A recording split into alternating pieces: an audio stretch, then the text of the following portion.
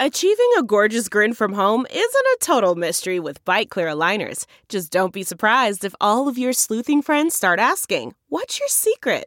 Begin by ordering your at-home impression kit today for only $14.95. Byte Clear aligners are doctor-directed and delivered to your door. Treatment costs thousands less than braces. Plus, they offer flexible financing, accept eligible insurance, and you can pay with your HSA FSA. Get 80% off your impression kit when you use code WONDERY at Byte.com. That's BYTE.com. Start your confidence journey today with Byte. So prosecutors are beginning to indict conspiracy charges against some of the groups that attacked the Capitol on January 6th. Let's talk about the consequence of conspiracy charges and how they move us in the direction of justice. Because justice matters.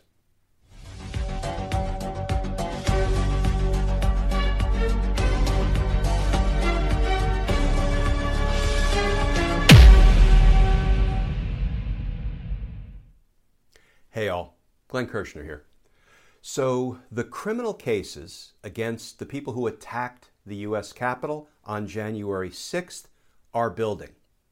And now we're starting to hear about prosecutors indicting conspiracy charges against some of the groups involved in the attack on the Capitol. Let's talk about why conspiracy charges are important. But first, let's look at the recent reporting on this topic. This from NPR. Prosecutors allege substantial evidence of Oath Keepers' conspiracy to storm the Capitol. And here's how that article begins.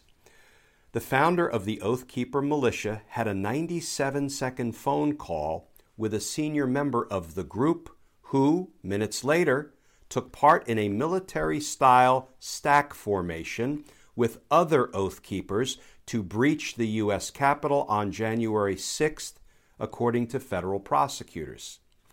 And that article continues.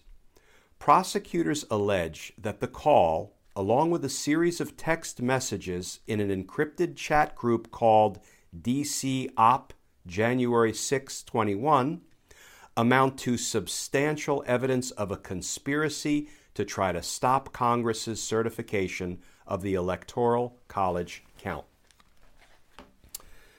Why is this important? Well, first of all, what is a conspiracy? A conspiracy is nothing more than two or more people getting together and agreeing to commit a crime. And then one of those people taking one step toward the commission of the crime, something we call an overt act. Let me give you a quick example. If myself and a friend agree to rob a bank, and my friend is going to get the gun that we're going to use in the robbery, and I'm going to rent a car that we're going to use in the bank robbery. So my friend gets the gun, I rent the car, but then we say, you know what? We've decided against robbing the bank. We may not have committed the crime of bank robbery, but you know what? We did commit the crime of conspiracy to commit bank robbery because we entered into the criminal agreement and we took a number of acts toward the commission of that crime. That's all a conspiracy is. What are the consequences of being part of a criminal conspiracy? Let's use a hypothetical. Let's, refer to Oath Keeper number 1 and Oath Keeper number 2. Oath Keeper number 1's name is Bob. Oath Keeper number 2's name is John. Let's assume Bob and John agree to attack the Capitol on January 6th.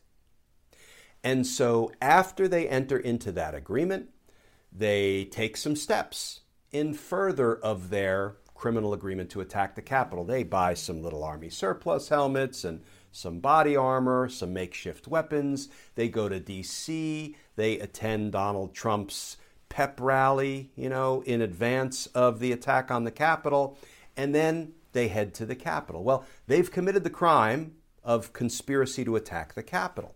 Now, on their way into the Capitol, Oath Keeper Bob assaults a police officer and then continues on into the Capitol unlawfully. Oath Keeper John does not assault a police officer, but like his co-conspirator Bob, he does head into the Capitol unlawfully. Guess what? Oathkeeper Bob can obviously be charged with assaulting a police officer, because he did. But the law of conspiracy says every member of a conspiracy is guilty of every single crime committed by every other member of the conspiracy. So Oathkeeper John, who did not personally assault a police officer, is just as guilty of that crime as if he had assaulted the police officer. That's the beauty of a conspiracy. Once you join that criminal agreement, once you are on team conspiracy, it's not a defense to say, oh, but I didn't commit that crime, and that crime. Those were the other conspirators. The law says that because joint criminal action, because becoming a member of a conspiracy is so inherently dangerous to society, because multiple people doing crime together, in theory, can do more harm than just one person acting alone. That's why the law of conspiracy says all conspirators are guilty of all crimes, regardless of whether they personally participated in those crimes or not. What does that do? Well, as you can imagine, that ratchets up the possible prison time, the criminal exposure, the punishment of each and every member of the conspiracy, because they can be charged with all of the crimes that their fellow conspirators committed. And as we say, pressure bursts pipes. So when you have these oath keepers who are going to be charged with all of the crimes of the conspiracy, the same may ultimately hold true for the Proud Boys and other groups that attacked the Capitol on January 6th, there's going to be a whole lot of leverage on these insurrectionists. And you know what, folks? I will predict that the Oath Keepers, when all this pressure is put on them, they're not going to keep all their oaths. And the Proud Boys aren't going to be so proud. And they're going to start to flip. And they're going to start to cooperate against their fellow co-conspirators. And that's the way the prosecutors are going to continue to build the case up to the bigger fish, right? So the other thing I see in the offing is, individual charges are brought first, then conspiracy charges are brought second. And you know what we're likely to see third? Seditious conspiracy charges. The mother of all conspiracy charges. And stay tuned for that. We'll talk more about that in a future video, exactly what it takes to prove a seditious conspiracy, an attempt to overthrow the government. But all of what we are seeing being reported about how the prosecutors are building these cases, it's all moving us in the direction of justice. And justice matters. And folks, can I mention one of our grassroots efforts that we've just launched? It's called the Democracy Pledge, and it is designed to support businesses, companies, and corporations that support democracy. If you go to www.thedpledge.com, the letter D, thedpledge.com, you'll see our website.